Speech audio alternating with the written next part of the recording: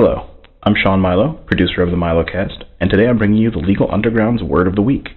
The word of the week for February 25th, 2005 is parody. Parody is a composition burlesquing or imitating another, usually serious, piece of work. It is designed to ridicule in nonsensical fashion, or to criticize by brilliant treatment, an original piece of work or its author.